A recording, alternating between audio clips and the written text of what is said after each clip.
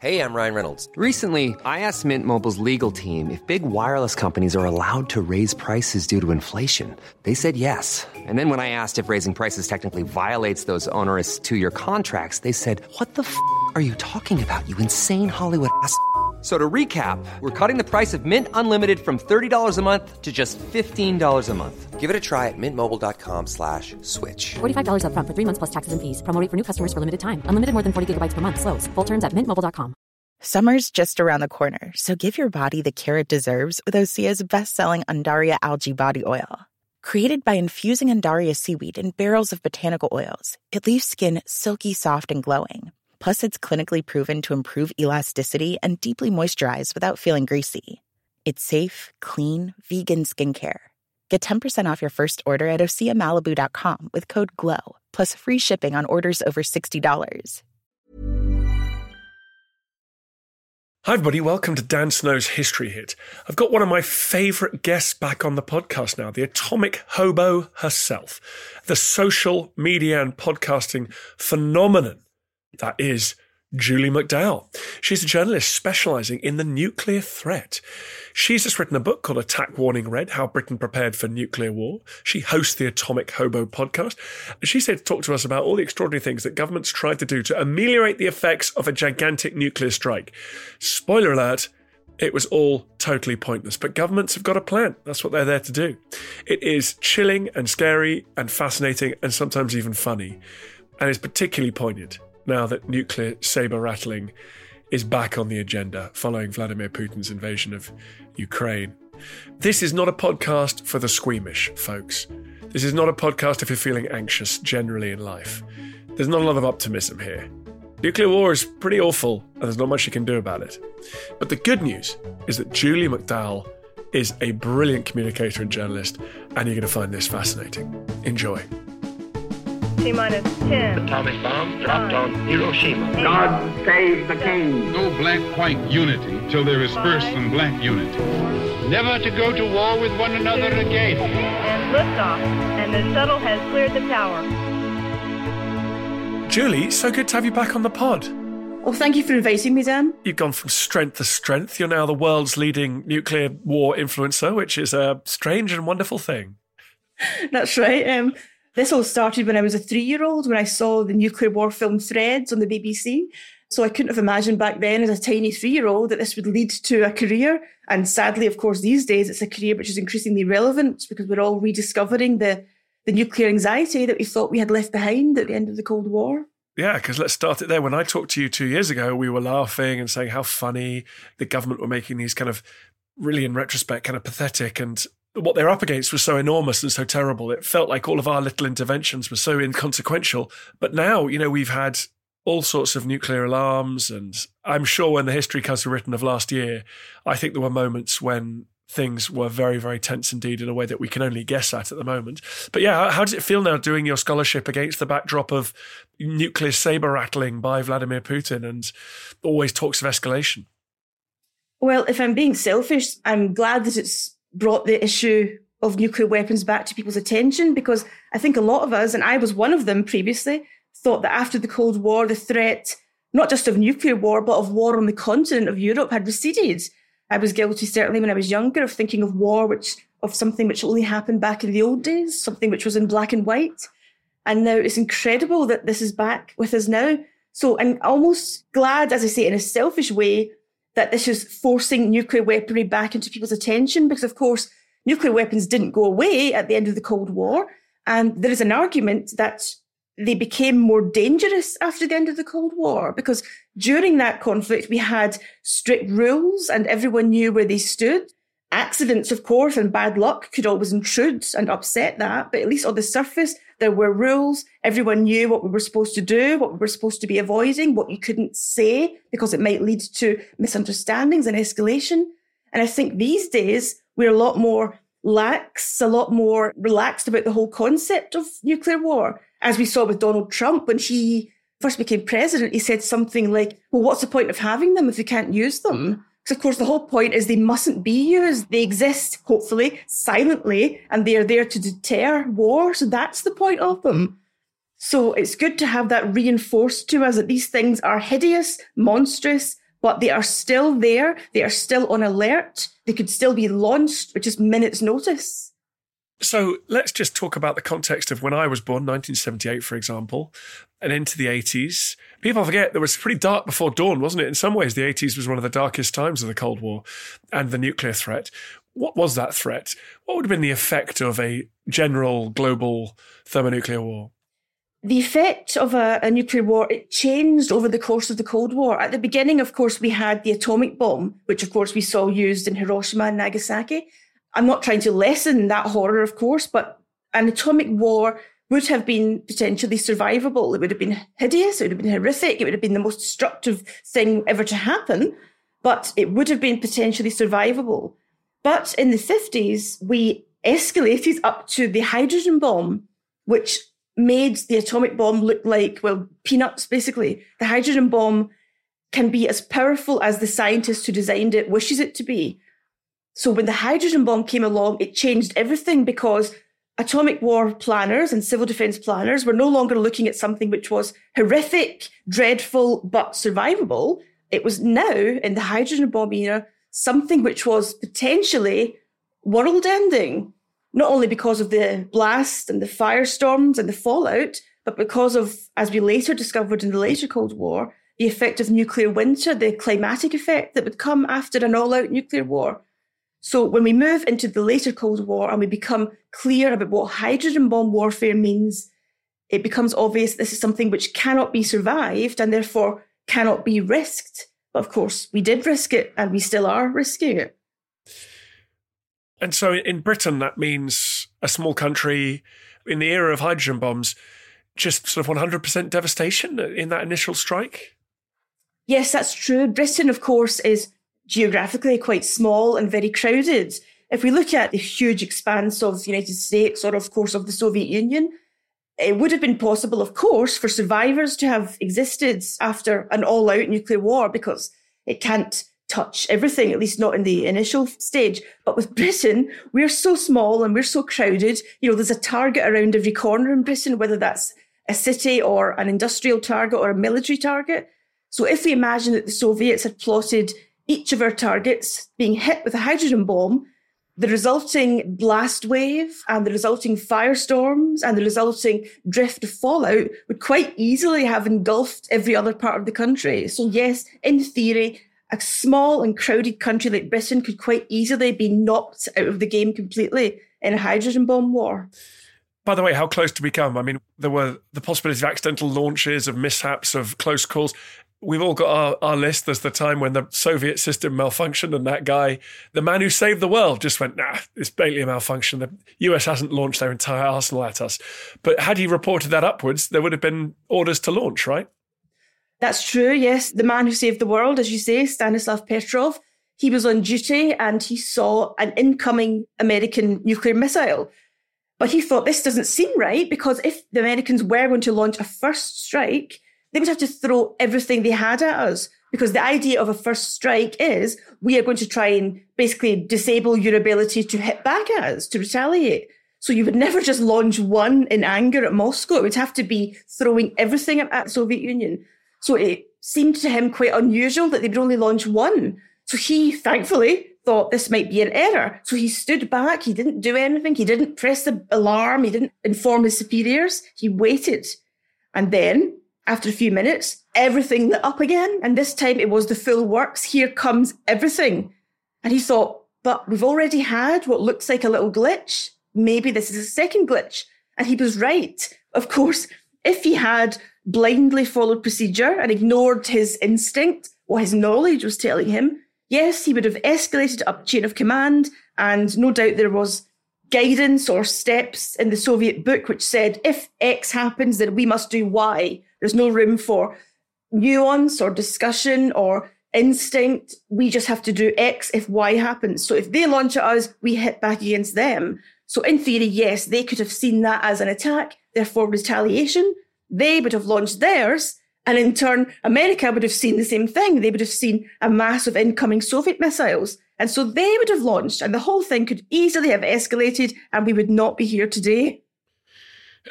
Well, That was 1983, and I was a little 4-year-old, just playing around. Little did I know that was going on in the world.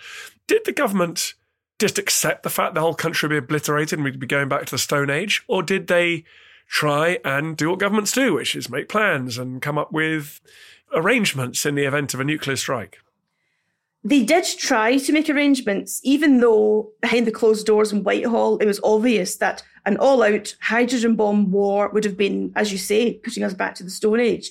And that was underlined to the government in what was called the Strath Report, a top-secret report in the 50s, which for the first time made it clear how hideous and unique the hydrogen bomb was. So the government certainly knew by, as we're talking about, the 1980s, what an all-out nuclear war would mean. I'm loath to defend the government, but to be fair to them, they couldn't exactly have said that to the people. They couldn't have went on Newsnight and said, yes, we're all done for, there's no hope. So they had to, I suppose, issue a white lie, a gentle lie to us and say, there is a way to protect yourself. There is a way to survive this. So the most famous example of their public information campaign was in the 1980s, in the early 80s, Protect and Survive, which was a government leaflet accompanied by films, although the films were never released, which said you will be basically left to your own devices if it happens. There will be no public shelters, as there was during the Blitz, of course. You will be left to yourself at home. So therefore, you have to, very 1980s, very Thatcherite, take responsibility, sort yourself out. Don't expect us to help you. You'll be left at home, fortified at home. So board up the windows or brick up the windows, reinforce the exterior walls with sandbags or with wardrobes packed with boxes of books and clothing. Gather, of course, food, water, first aid supplies, and allocate a room in your house, which is known as the fallout room. And that will be a room which is furthest away from outside walls, so therefore furthest away from all the horror that's unravelling outside. And in that fallout room, you must stay for 2 whole weeks. But even that wasn't sufficient to protect you. So the advice went further. It said, inside that fallout room, you should also create a little corner, a little cubbyhole almost. What you would do to create that is take interior doors off the hinges and prop them against the wall in this fallout room to create a diagonal. And you crawl inside the diagonal space, first having, reinforced it with books, mattresses, bags of clothing.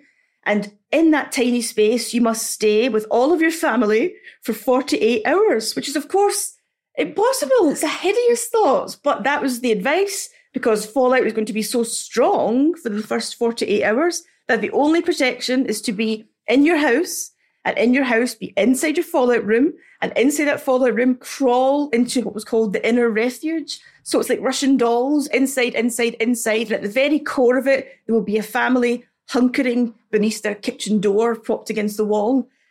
Now, of course, that's ludicrous that a kitchen door with a mattress atop of it and some bags of clothing will protect you from Armageddon. But, as I said at the beginning, to be fair to the government, they couldn't really give us the truth because that would have caused mass panic. And it would potentially have caused us all to become anti-nuclear activists and wanting us to lie down to the Soviet Union, I suppose. And that was unthinkable to the government in the 80s. So they did this feeble advice, of course, but really it was the only advice possible. It was either that or deliver the horrible truth. You listen to Dan Snow's History Hit. We're talking about global nuclear war. More coming up? March 2023 marked 20 years since the start of the Iraq War. The war was waged to rid the world of a brutal dictator, yet it would end marred in controversy. So why did the Iraq War go so badly wrong? And what legacies has it left behind today? Well, I'm your host, James Patton Rogers, and every Monday on the Warfare podcast from History Hit, we're exploring a different aspect of this tumultuous period in history. We'll be asking, what was the role of the UK government and Prime Minister Tony Blair? Could the Secretary of State legally order British forces into Iraq, and could British forces follow that law? And how did ISIS rise from the destruction left behind? But ISIS, this peculiar strain that we all came to know very well in the mid-2010s, really got its start because of the US invasion of Iraq. Join me, James Patton Rogers, on the Warfare podcast from History Hit as we look back on one of the most controversial conflicts in recent history.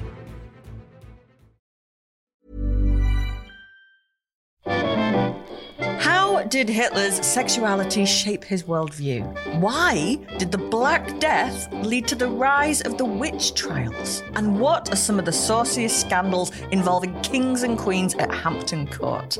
I don't know about you, but this is the history I want to hear about. If you do too, then join me, Kate Lister, every Tuesday and Friday to find out the answers to all of these questions and more. Listen to Betwixt the Sheets, the history of sex, scandal and society, wherever you get your podcasts. Brought to you by History Hit. Ryan Reynolds here from Mint Mobile. With the price of just about everything going up during inflation, we thought we'd bring our prices down. So to help us, we brought in a reverse auctioneer, which is apparently a thing. Mint Mobile Unlimited Premium Wireless. How to get 30, 30, bit to get 30, bit to get 20, 20, 20, bit to get 20, 20, bit to get 15, 15, 15, 15, just $15 a month? Sold! Give it a try at mintmobile.com/switch. $45 up front for 3 months plus taxes and fees. Promo rate for new customers for limited time. Unlimited more than 40 gigabytes per month. Slows full terms at mintmobile.com. Looking for the perfect gift to celebrate the moms in your life? Aura frames are beautiful, Wi-Fi connected digital picture frames that allow you to share and display unlimited photos. It's super easy to upload and share photos via the Aura app. And if you're giving an Aura as a gift, you can even personalize the frame with preloaded photos and memories. And also remember, when using messaging apps, they shrink the photos. You cannot print those out. You cannot blow them up. This is high-quality imagery going to one of the most important people in your life. The Aura app is super easy to set up. It takes about 2 minutes, and you're going to love it. There's free unlimited storage, add unlimited photos and videos, and invite as many people as you want to a frame. Right now, Aura has got a great deal for Mother's Day. Listeners can save on the perfect gift by visiting auraframes.com to get $30 plus free shipping on their best-selling frame. That's AURA frames.com. Use code DANSNOW at checkout to save. Terms and conditions apply.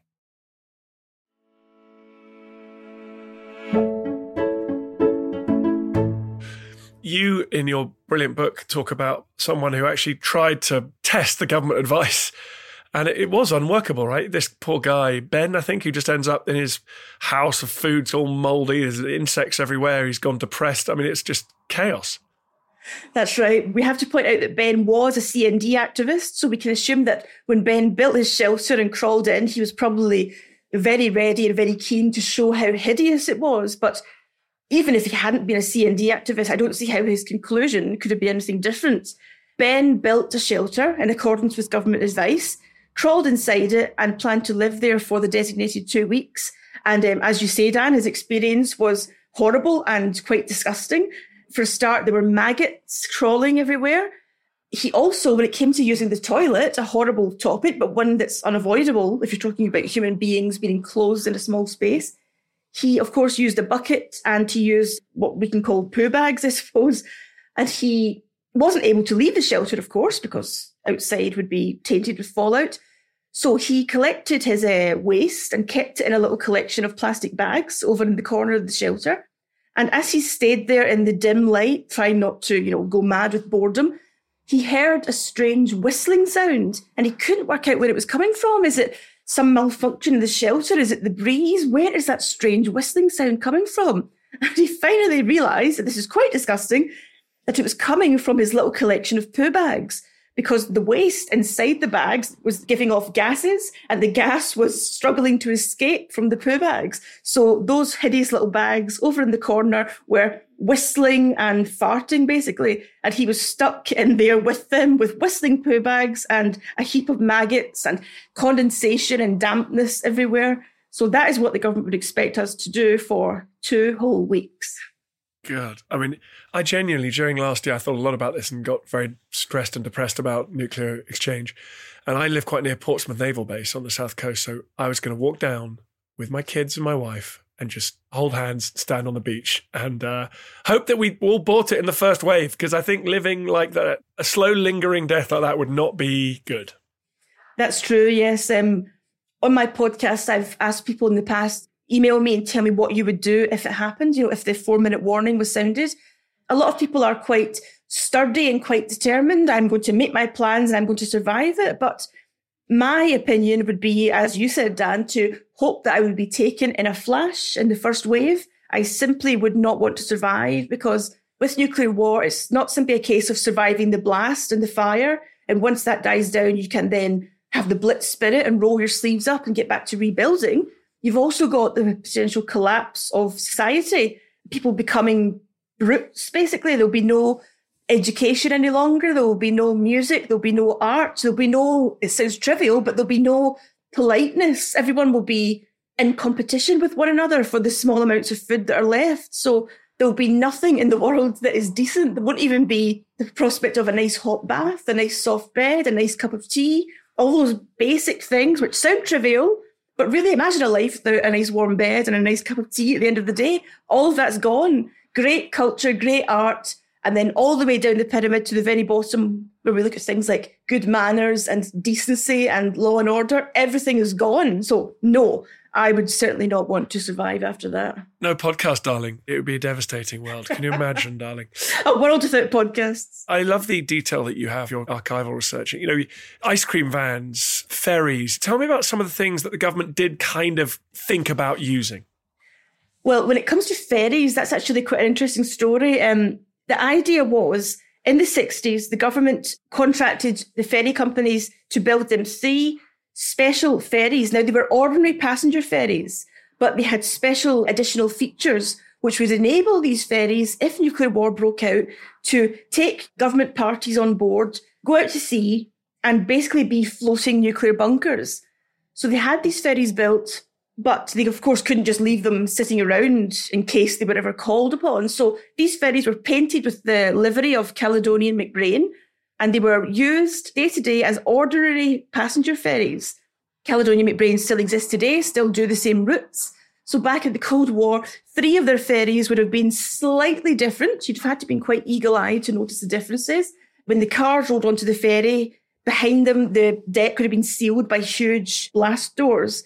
There were nozzles on board which could hose down the outside of the ship to try and get any contamination off. So these ferries were just working every day, shuttling around between Oban and Largs, doing their thing. But if it had happened, they would have been ready to receive small government parties who would have sailed around the sea lochs of Scotland, hoping to avoid nuclear war. And of course, being mobile, so if a fallout cloud was approaching, they could have sailed away from it in theory. And then when things had hopefully improved, when fallout levels had decreased, the idea was this ferry would dock, the government party would disembark, and they would then hopefully try and link up with other surviving parties from across the country and try and resurrect some kind of government across Britain. So when we think of our politicians hiding in bunkers during a nuclear war, not all of them would have been in bunkers. Some of them would have been on board a nice little ferry in the Scottish sea lochs. But what I don't understand about that theory is a Soviet ballistic submarine missile boat in the North Sea, you have like a 90-second warning of a launch and then a gigantic airburst. How were the politicians going to get to Oban? Like, I guess they'd have gone there a few days earlier when things were looking a bit tense. Yes, when it came to nuclear war planning, the planners were always, I suppose you could call it a bit of a cheat. They always wrote into the plans that we will have lots and lots of warning, because if they had said, well, we'll have 4 minutes warning or 90-second warning from a sub, then of course the plan is useless and they're out of a job. So to paraphrase Taylor Swift, I say that planners got a plan. They've got to make their plans feasible, at least on paper. So they always very generously and very conveniently wrote into the plans that we will have warning, we will have days, perhaps weeks, perhaps even months of warning. Because one of the scenarios they often entertained is that there will be a conventional war between the Soviet Union and NATO, which will then gradually escalate to nuclear. So they certainly didn't like entertaining the prospect of everyone's going about their daily work when suddenly there's a flash in the sky and that's us gone. They always very generously wove months or weeks of warning period into all their plans, making it easier for themselves. Okay, yeah, very summer of 1914. Speaking of those plans, I love the idea of just getting the politicians to places. And you point out they were all told, be inconspicuous. If you're a politician and you're like heading for the big bunker under Wiltshire or Legs or Oban to get on a nice cruise ship, the key thing is Don't spread panic. Don't let anyone know you're doing it. So you're just like walking along through London, whistling with your bag of sandwiches, going to try and escape a nuclear apocalypse. That's true. The government were terrified of panic. And this was the same before the Second World War. There were lots of studies done prior to the Blitz, which predicted absolute panic. And as we know, that didn't happen. There was no mass panic. But nonetheless, we feared, or the government feared, that in the case of a nuclear war, panic, and when you have panic, of course, you can't control the population, and that's, of course, their biggest fear, and probably now and in the case of war, anarchy, lawlessness, a population out of control, a population who no longer fear any sanction from the government or the authorities. So in the period of tension leading up to a nuclear war, they had planned to try and keep us, the population, contained in our homes. So if there was a recognised warning period where things were declining, things were deteriorating, they would have encouraged us to stay at home. Schools would have been closed, for example. People would be encouraged to stay at home to, as I said earlier, fortify the home. So your focus would be on staying where you are and building yourself some kind of protection.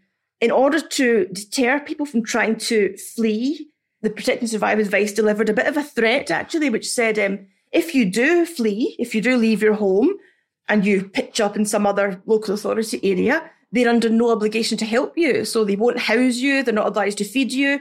So if you leave your home, you're on your own. So they try to frighten people into staying put. And they would also have closed the roads as well. When we got to the final stages before a supposed attack, motorways, for example, would have been closed. They would have been called essential service routes and in theory left free and open for official use. They didn't want us pesky civilians clogging the place up with traffic jams.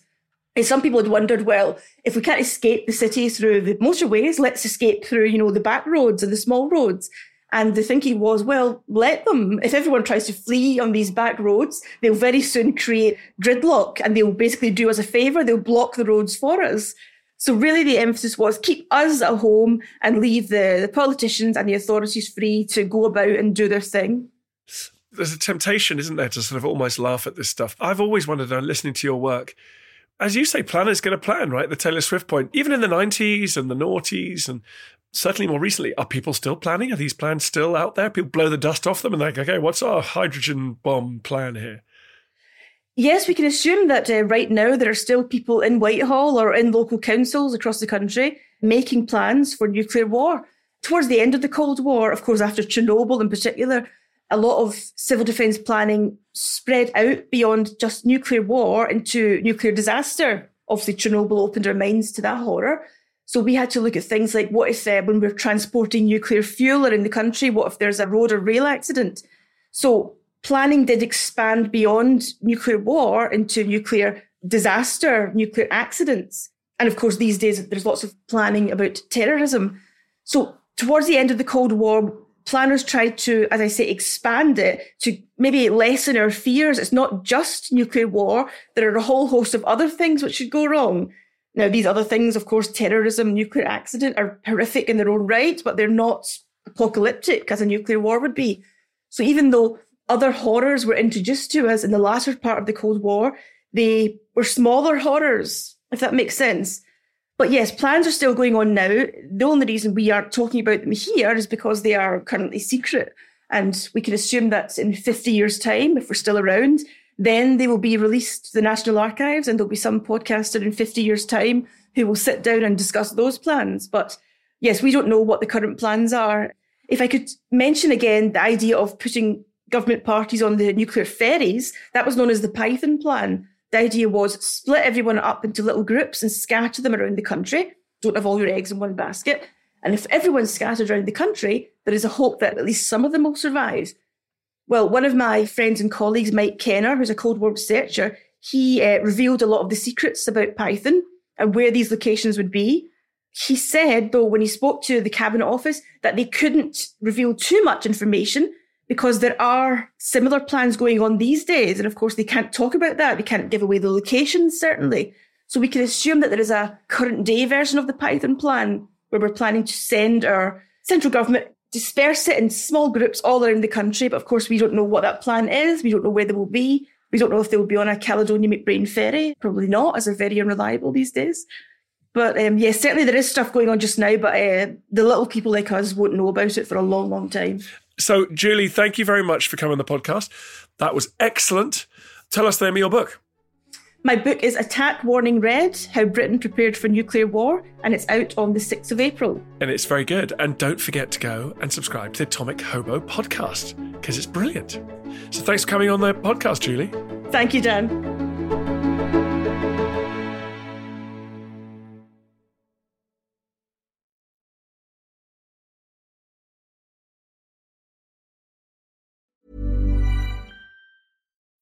When you need mealtime inspiration, it's worth shopping Kroger, where you'll find over 30,000 mouth-watering choices that excite your inner foodie. And no matter what tasty choice you make, you'll enjoy our everyday low prices, plus extra ways to save, like digital coupons worth over $600 each week. You can also save up to $1 off per gallon at the pump with fuel points. More savings and more inspiring flavors make shopping Kroger worth it every time. Kroger, fresh for everyone. Fuel restrictions apply.